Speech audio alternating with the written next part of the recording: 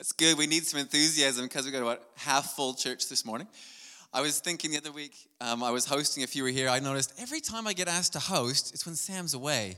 It's like, is that because he can't stand it and he only asks when I'm not here, or he trusts me? I'm trying to figure that one out. And then the one week he's away and it's a long weekend, then I get asked to preach. So you're like, what's going on here? But either way, we're going for it today. Welcome. Good morning.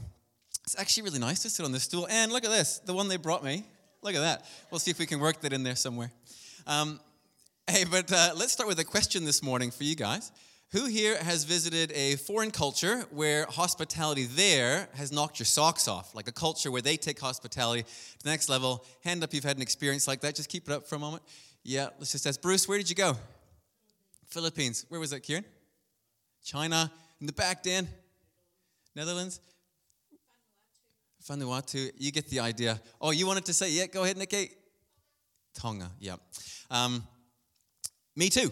I experienced some Egyptian hospitality at one point in my life, Middle Eastern hospitality, Jesus' own cultural roots. And what I found so compelling and so challenging was that these people were generally poor. You know, they had very little, yet they lavished on me with generosity in their homes. They set huge feasts for me, opulent portions. They were willing to bend over backwards to meet any need, and they really seemed to enjoy what they were doing at the same time. But sometimes hospitality goes wrong. So let me tell you a story. So I went to Egypt after university, and I went there to teach evening English classes through the Coptic Orthodox Church there, and to travel. And I received frequent invitations to people's homes.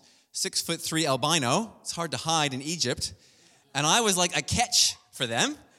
Get the white foreigner into my house for hospitality. Anyway, the thing is, there are sneaky, unspoken rules about these Egyptian meals. You learn them over time, but you don't know what you don't know. So I walked into one of my early dinner invitations like a lamb to the slaughter. So there was this bountiful spread. Oh, nope, that's not the one. Come on. There's a nice picture of a bountiful spread. That's an important part of the story. At the time, I'm 23, so I love to eat. And I'm hungry, and it's delightful. I have a huge plate of food, eat it all, enjoy it, and I'm stuffed. Thinking that was it. That was awesome. But then what's this? The table is just full of food again. Oh no.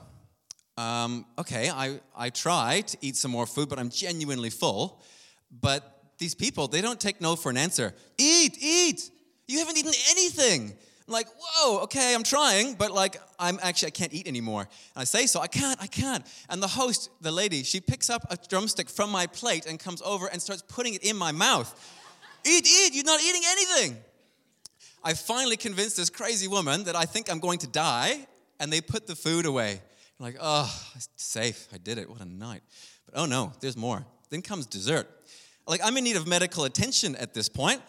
But the wounded, hurting eyes when I say, no, fine, I'll eat it. And so I stuff it in somehow. I'm in rough shape.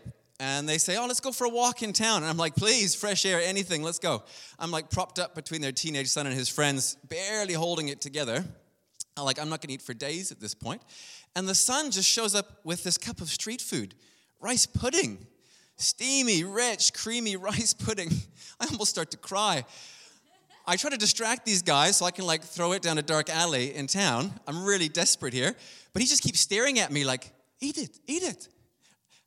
So through some miraculous hospitality miracle, I eat this rice pudding. I'm waiting for my guts to rip apart and die of septicemia here. I think they can tell that I'm not myself at this point. I'm very quiet. I'm barely breathing as we walk through town. And so they drive me home. 4 across in the back seat. Bumpy road. On the way home, I'm don't puke on the Egyptians. Don't puke on the Egyptians. They've been very kind to me. And I make it to my compound. I'm like, thanks for the lovely evening. I watch them drive away. The taillights go around the corner. Blah! Just vomit like the Nile in flood. All over the paving stones. But the relief.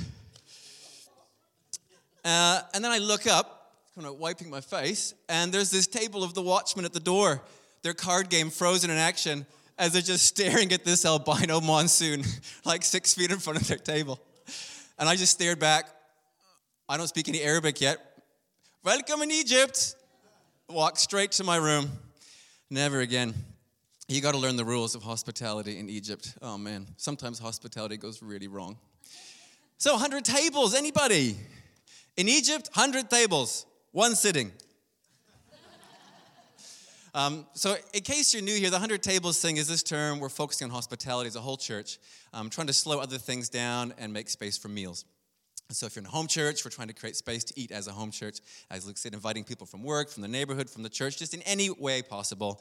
It's the whole push this term. So we've been exploring hospitality for 2 weeks. Sam spoke on the centrality of hospitality to the kingdom of God, and Charlotte on hospitality and community as the antidote to loneliness. Today is a day for those of us who are a bit reluctant hospitality doers like me. We can logically see that it's a compelling practice. Hospitality runs throughout the scriptures. It's central to God's work on earth and is a powerful practice. Yes. But I still don't want to do it. So what's that all about? I feel resistance within myself. I feel like it's difficult. It disrupts my schedule. It's an imposition on my peace, on my quiet and my comfort. It shakes up my routines, and other people can be hard work sometimes. Yet, on the other side, I desperately want to be like Jesus, and his ministry was full of hospitality. And I'm quite sure that he didn't engage in it begrudgingly.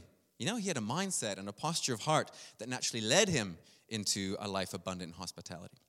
So I want that mindset. I want that heart posture. If hospitality is so powerful and effective in so many ways, then why don't I want to do it? So today I want to look at 5 barriers to hospitality. So just a warning of intent, the point of this time together is not to memorize 5 barriers to hospitality. Let's be honest, after 3 days from now, nobody's going to remember all 5 barriers. I'll be pleased if you remember 1 barrier in 3 days' time. The point of this time together is to ask God which barrier he's inviting you to break through today. If you've had an extra cup of coffee, maybe 2 barriers today. Maybe there are some hospitality superheroes among us who will go for all 5. I don't know. Hospitality lovers in the room might even find something here today. If you're lucky, the first barrier will be the first one. 5 minutes in, you'll be sorted for the week. You can take a rest, check your Rugby World Cup pool. Poor suckers who have to wait until barrier 5 for year 1. But you'll see. We'll see. Here we go. Let's go. Barrier 1. Oh, sorry, I know it says 7. There were 7, but it was too long, so we got 5. Forgot to change the PowerPoint. Barrier 1. You may be feeling the compelling draw to hospitality, but you may also be feeling the I can't do this feeling. My home is too small, my home is too messy, I can't afford that kind of food, I don't have the skills. Those things might actually be true. But that's why we need to make clear the distinction between entertaining and hospitality. Entertaining assumes a beautiful and spacious home, fabulous food, gregarious personalities, high-class guests, but that's not hospitality. We've touched on this each week. We keep saying simple is fine, but it's more than that. Fancy can actually head in the wrong direction. John Mark Comer clearly articulated this difference in his hospitality series at Bridgetown in Portland, and I just ripped it off. Here's how he compared entertaining and hospitality. So we've got entertaining. This is about exclusion, the in crowd. There's a social hierarchy there. Hospitality is about inclusion, open table, all welcome. Entertaining is about performance, ultimately showing off your home, your culinary skills, your income, the status of your friends. Hospitality is about service and tangible love. Entertaining, there is a clear host and a clear guest, and there are clear roles. Whereas in hospitality, there's a blurred line between the host and the guest. They both give, they both receive, they both contribute. Guests are not just consumers. Entertaining is an event. Hospitality is ideally a way of life, regular, rhythmic. Entertaining, there's an implied reciprocity there. I have you over, you have me over, you got it next time. Whereas hospitality is founded on generosity. You give, and you expect nothing in return. Giving is itself the gift. And lastly, entertaining is a marker of stratification. You aim socially upwards when you entertain. But hospitality is about justice for the poor. You aim socially downward. Jesus himself said at a dinner party, do not invite your friends, your siblings, your relatives. Invite the poor, the crippled, the lame, the blind, and you will be blessed. So if you think hospitality is actually entertaining, then many of us in the room will come up short because we don't have what it takes to entertain. Can't cook, we don't have the right home, can't fold those napkin swans. We don't carry the social status to pull this off. However, if you see hospitality as just eating and drinking together, then all we need is some food and some people. Everybody can cook or buy food.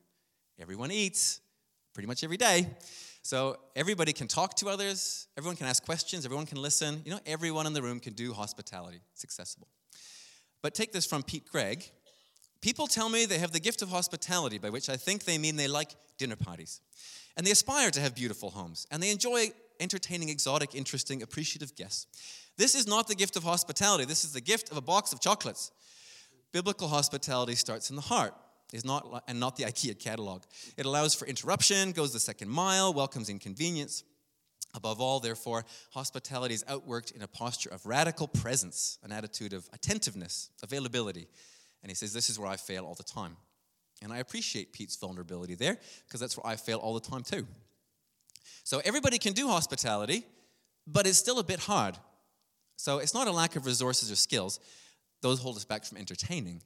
Hospitality has a lot more to do with the state of heart and mind, which is a perfect segue into barrier 2. That line, hospitality has a lot more to do with the state of your heart and your mind. We'll talk about some motivations. So take a moment. When you consider inviting someone to join you at the table, as you maybe have thought about this morning, who could I invite? I want you to think this morning, what motivates you to do that? Why are you inviting them to eat and drink together? I can tell you what goes on in my heart. I've thought about it the last few weeks. It's actually a bit of a mess. Number one, we've got duty and obligation, like tick a box. That's going on in there. We're commanded to be hospitable, so I do it. There may be a splash of guilt tossed in there.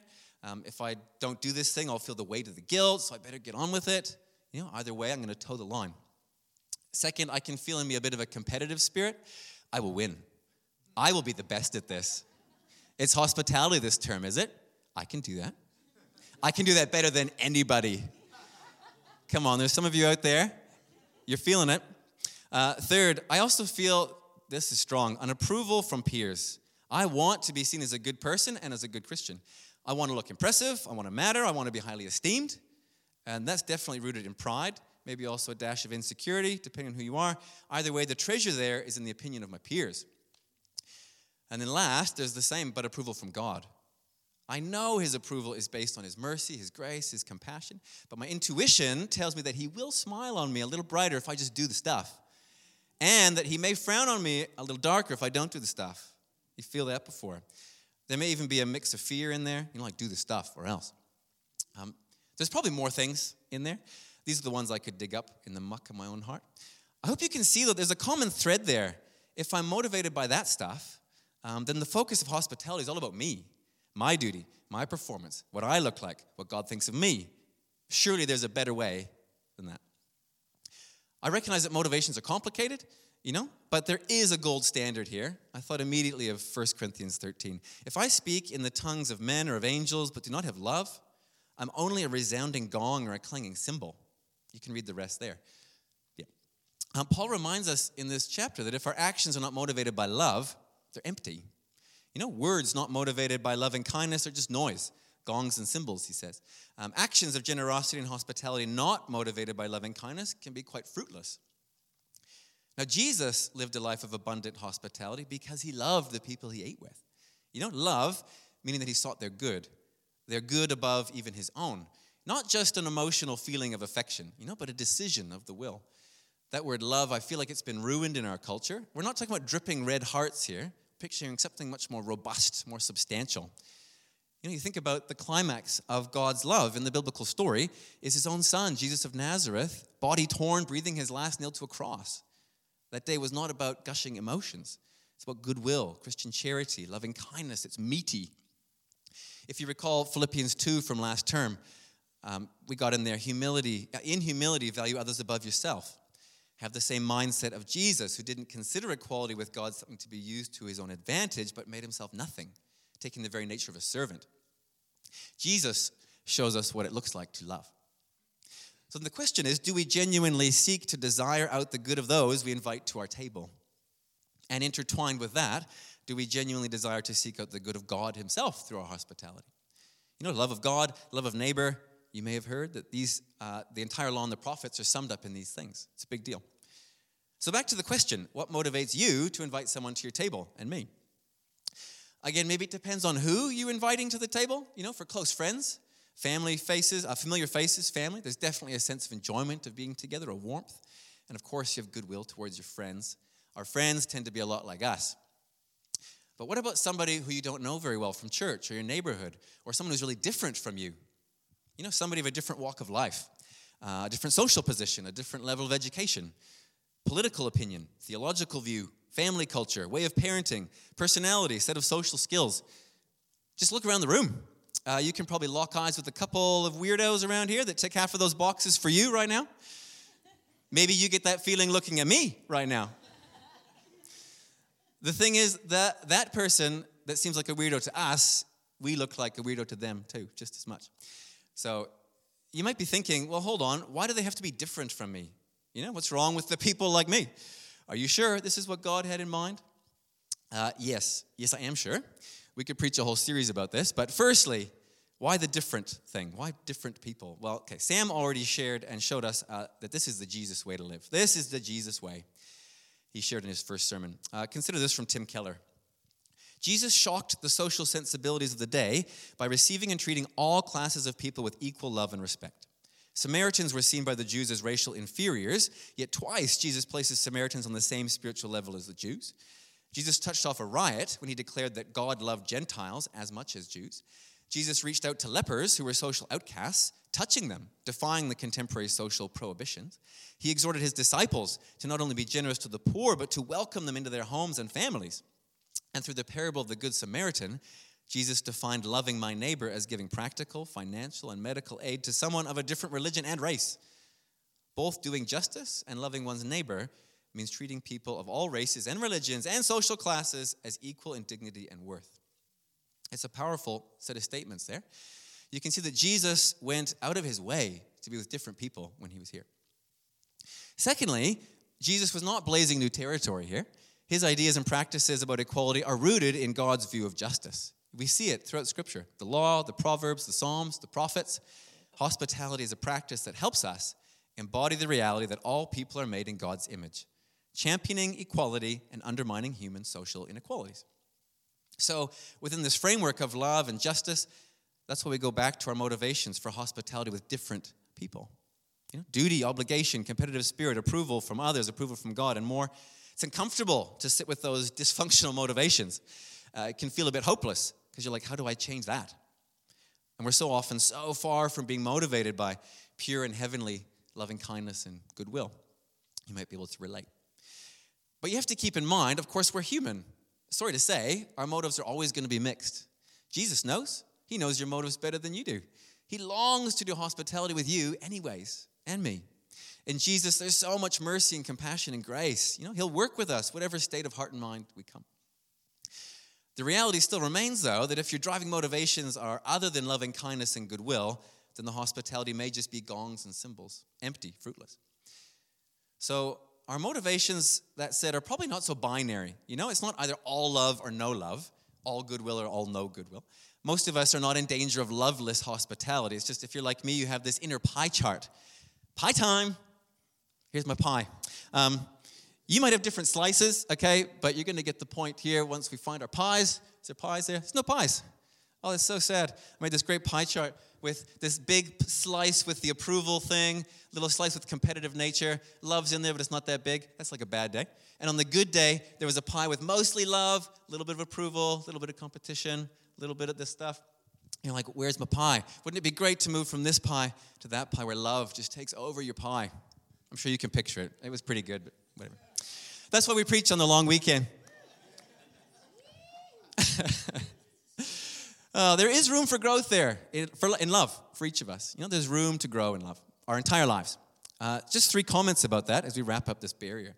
How do you grow in love? 1, ask. Ask God to grow your love. Ask God to shape your mind and your heart to genuinely seek the good of others.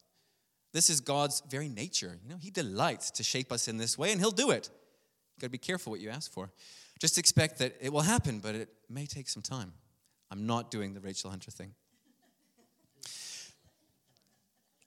Prayer, second, is also powerful, yes, but second, it can feel intangible. As part of we have our own part to play too. So this is from C.S. Lewis. I think about this all the time. It's so good. Do not waste time bothering whether you love your neighbor.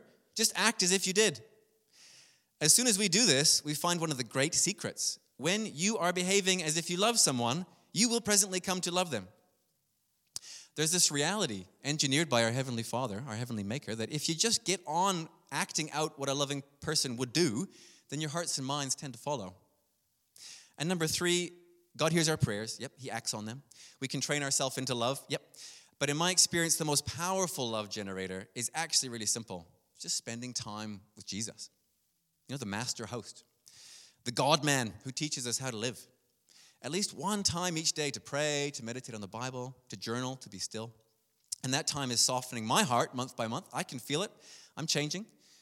So the question to you today is, do you want to grow in hospitality that's motivated more and more by love? Get that pie chart, more and more the love piece, larger and larger, smaller and smaller conflicting desires.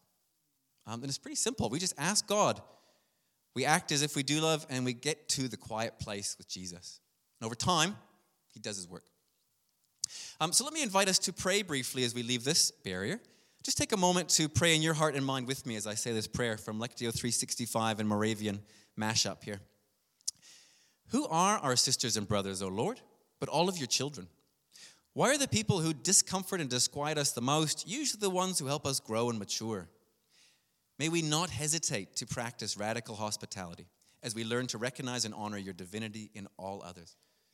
Lord, I yield to your call to love my neighbor as myself, to bear with and please them and not myself, and to welcome others, especially the awkward, the embarrassing, and annoying people whom I might be tempted to avoid. Lord, help me shift my focus from myself. May I notice the needs of others as I learn to see through your eyes. Amen. Barrier 1, entertaining versus hospitality. Barrier 2, motivations. They're not all that long. Don't worry, that was the big one. Think though, have you had your moment? Did one of those land with you? You're home free. You can cruise now. Yeah, or not, well then maybe this one's for you. Watch out. Barrier 3, our view of our home. Think about your home. Other than the obvious physical provisions, shelter and warmth, how do you see your home? Do you see your home as belonging to you, your safe haven, your secret place, your refuge from the world? Or do you view your home as belonging to God, a place of service, his dwelling place? Again, from Tim Keller, while secular individualism says that your home and possessions belong to you, the Bible says that all of your home and possessions belong to God, who then entrusts them to you. You have a moral obligation to both God and your neighbor to use your home and possessions unselfishly and with great generosity to love others with them, according to your ability and to their needs. Man, take a moment to ponder that one.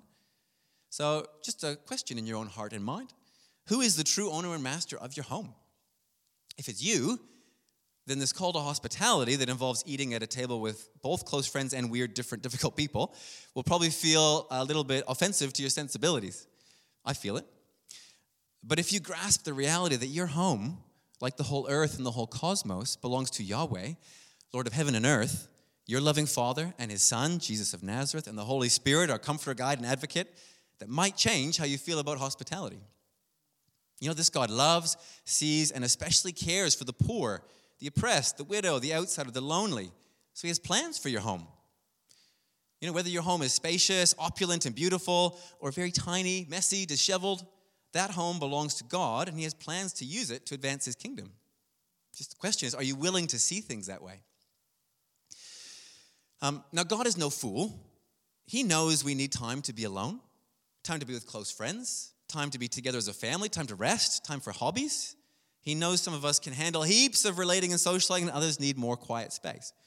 God is a God of regular and structured Sabbath rest. He will not crush us with an overwhelming burden of hospitality. A house flooded with people until you're driven to madness. There's a time for rest and refreshment and a time for work. And there's a time for stillness and a time for activity. He may make you uncomfortable and will push your boundaries, but he's a God of order and wisdom and tender care. He's good. He's wise. His plans for you and your home are for his glory and for your good and for the flourishing of the world. This question is, do you trust him? That's the real question. Do I trust him? And again, because God is so gracious, he works with those of small faith. If it feels like a big ask, then just consider the next step. What does it look like to trust your home to God a little bit more this day? Maybe you have a small home.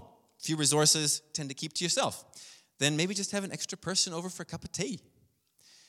Maybe you're an active host with resources to spare, and you just need to ask God to show you somebody or somebodies outside your normal guest list to eat with. Someone who needs some love, someone a bit more different or difficult.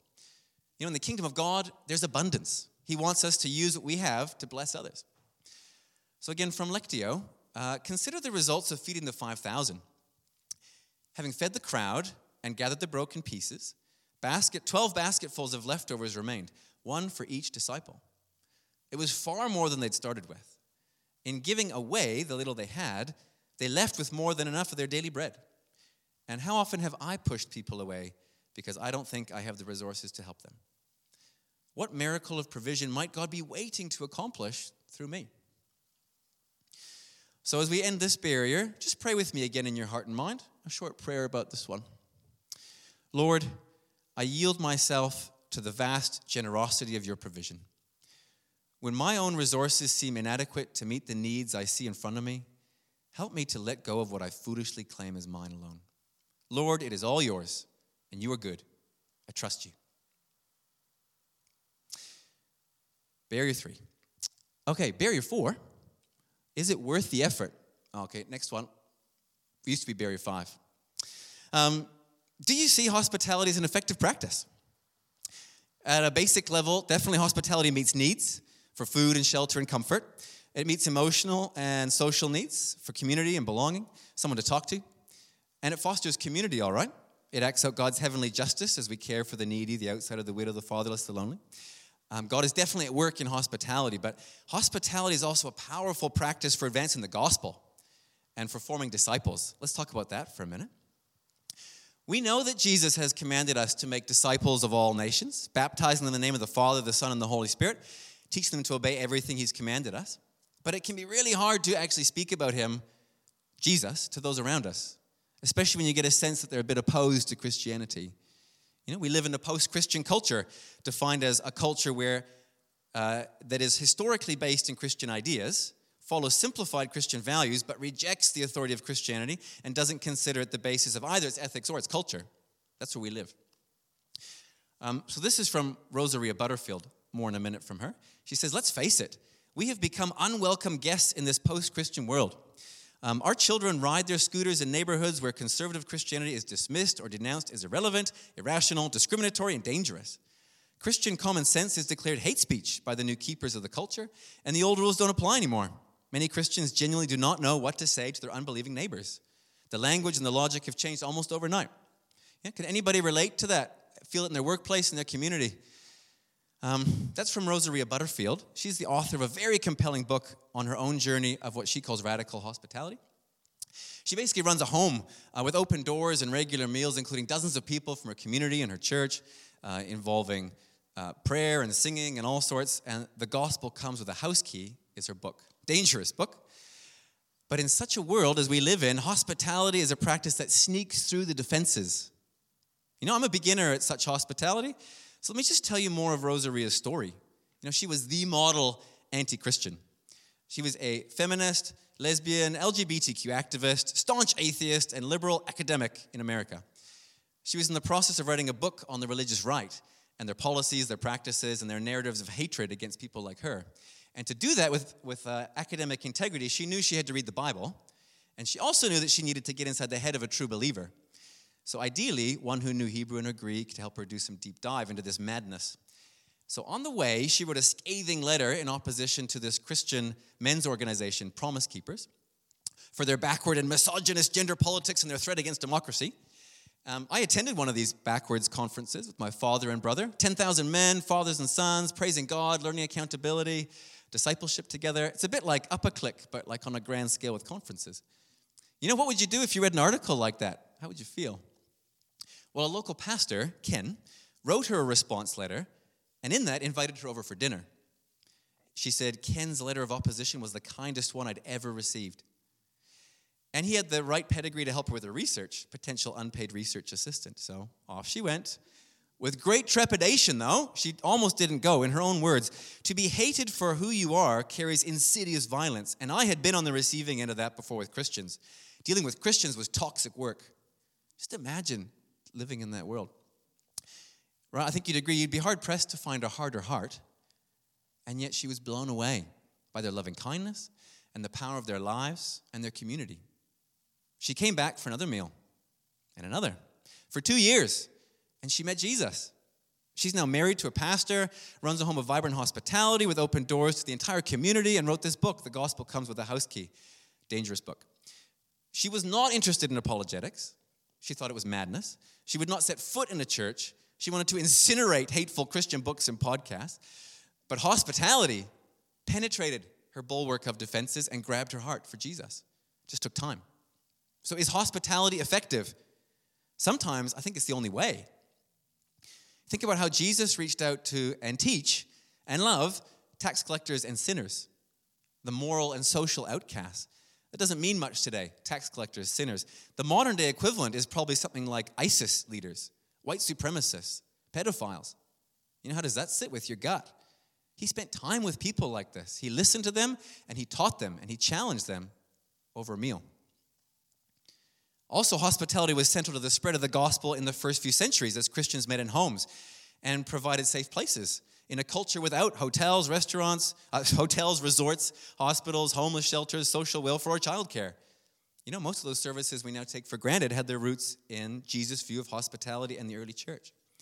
The truth and the power of the gospel find their way into resistant hearts through hospitality, conversation, relationship, warmth, and care. We can all do it, individually and as a church. 100 tables, that's what we're doing right now. Yes, hospitality is effective. Think who might come to experience new life in Jesus because you invited them just for one meal. It's worth the effort. That's a challenge for me. So as we wrap up Barrier 4, just pray with me again in your heart and mind. This is from Lectio 365. Lord, I yield myself to your invitation, not just to believe in Christ, but to fully belong as a hospitable member of the body of Christ in the fellowship of your church. As your living community, may we share your loving kindness through hospitality so that others might be saved and made whole. Amen. Now, did that one get you? There's only one left. Barrier 5, time. How appropriate. Barrier 6, time. You know what happened here?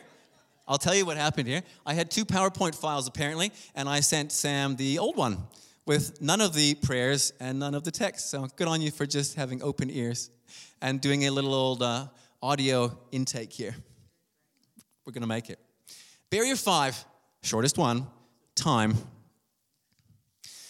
Oh, you poor suckers who've reached barrier 5 unconvinced. You have waited and waited for something to land with you. Well, maybe this is your one. We're going to get very practical here. Just consider, is anybody feeling this? If I invite just one more person over this week, my schedule explodes, and so does my sanity. I am not going to recover. I'll be hospitalized until Christmas. I am too busy, I am strung out, and I'm at my limits. There may be some of you in the room. If that is you, then you're in good company. Many of us feel the pull to such busyness, and you're not alone. But the reality is you cannot love if you're in a hurry. You cannot offer hospitality if you're in a hurry. So, if we value hospitality, we will need to create space in our schedules. That does mean saying no to some things, perhaps saying no to many things. Just a couple suggestions. Let's just start with an honest consideration of your typical week.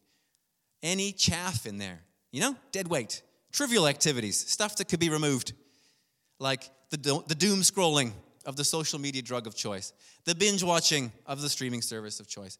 Yeah, the fidgeting as this gets uncomfortable. Fighting for just one more win on your gaming platform of choice. Soothing, yes. Escapist and distracting, oh yes. But trivial, yes. I'm not suggesting that every minute spent relaxing with the screen is a waste of time. I enjoy that too. Just that if you're looking for a way to create more space, might be low-hanging fruit. But then consider a second wave. Maybe your typical week again, but think about the good things you do, which are just not the best things. Maybe that could be removed. You got to especially think about you multi-talented folks. You know who you are. There's so many things you could do in a week, and they're all good. But too many good things adds up to a trip to the mental health unit. What are the best things? The best things, the things that God has actually guided you to do. And of course, that's a hard question. Some time in quiet with the Holy Spirit, some healthy conversations in community can help sort out which is which. But whatever the case, we're not talking about piling on more duty and more responsibility and more activity. We're talking about cutting some stuff out to make space for hospitality and other people. Again, we cannot love if we're in a hurry. We cannot offer hospitality if we're in a hurry. So if this practice is important, we need to make some time. Barrier 5. So, in summary, when I was asked to speak on hospitality, because I'd read Gospel Comes with a House Key, Sam's like, you've read the book, you do one of the talks. I kept thinking, I don't really do much hospitality. And if hospitality is so powerful, why don't I even want to do it? What am I going to talk about? But I hope you found today, I've found it very helpful, that an honest reflection on my barriers that hold me back has been so helpful. And surely there are others in the room who've had similar barriers to me. Again, number 1, because the slides are broken. Hospitality is not entertaining. 2, motivations. Dysfunctional motivations make it unappealing. Hospitality is meant to be founded in love, and that can grow. Ask God for more love. Act like you do love people, and you might find that it comes. And get to the quiet place with Jesus, the master of love. 3, my home or God's home? Do we trust God with our hearts and homes? Yes, he's good. Yes, you can trust him, but do you? Number 4, is it worth the effort? Hospitality can build community, conquer loneliness, and in our post-Christian culture, it's an effective and powerful way to help people meet Jesus and the life found in the gospel and grow as disciples together. Yes, hospitality is worth the effort. You just might not have any stories yet, but they're coming. 5, time. Hospitality cannot be rushed. It takes time. So that means saying no to things, both trivial and good, but things that aren't the best things. So, whether you're like me and you're learning to love hospitality or you're a master host, like some people in this room are an inspiration about how they open their doors. If you choose individually and as families and corporately as a church to invite God to work in you and in us and shape us in our thoughts and our words and our deeds into more and more hospitable people, acting it out around the table, we get to take part in bringing the kingdom of heaven here on earth. Guys, it's exciting. Bringing the kingdom of heaven here on earth by inviting people to eat and drink. Breaking through the barriers. Break through one barrier. Just one. And when your guests say they're full, forget the rice pudding. Okay, so we're going to end with a little participation time. Team, participation time. It's going to be fun. Don't worry. Well, fun for me anyway. No, it's really simple. It's really simple. This is like my teacher hat on. It's actually really helpful to get a little feedback, and it's helpful for you to participate. Real simple. Which one of those 5, are they up there? Yeah, just keep in mind, there's some bonus ones there. You can imagine what I might have said. You can pick them if you want. But I'm talking about 1, 2, 3, 5, and 6. Yep. 1, 2, 3, 5, and 6. 4 didn't make it. Now they did 7. Sorry. If you pick those ones, just think of which one impacted you today. You know, if there was none, sorry for the misfire. That's on me. That's all good. Try again next week. Sam will be back. But if you have more than one, just pick one. What one was most pressing to you? You know, which one did the Holy Spirit put upon your heart as the most important one today? Can you ever think about that? And we're just going to hold up some fingers in a moment. If you weren't impacted at all, it's fine. Or you don't like this, then just sit there. It's all good. But if you're on board with this little thing, then you're going to hold up a number of fingers. 1 finger, number 2, number 3, just a sec, number 5, or number 6. Okay, you ready? Got your idea? And here we go. 2 hands, mate. Just hold them up. It's really helpful to look around. Oh, we got 1s and 5s and 3s and 1s and 2s. 6, yeah. Israel, is your hand munted? What's going on there, mate? Yeah, okay, you put the hands down. We got them all. They're all out there. Thanks, everybody. Sorry, was that insensitive? Sorry, buddy. Anyway, we're going to bring this in. Come on, focus, people, focus. We're going to take a moment to be quiet, okay, as we end today. This is meant to be a moment to think, God, how can I move forward here? So take a moment of quiet as you ponder what he would say to you about hospitality and that barrier today. We're going to be still for a moment and just ask, God, what do you bring to mind today? Where are you leading me today? What do you want me to do? What are you going to say? He might not ask you to do anything. He might just say something, give you a picture.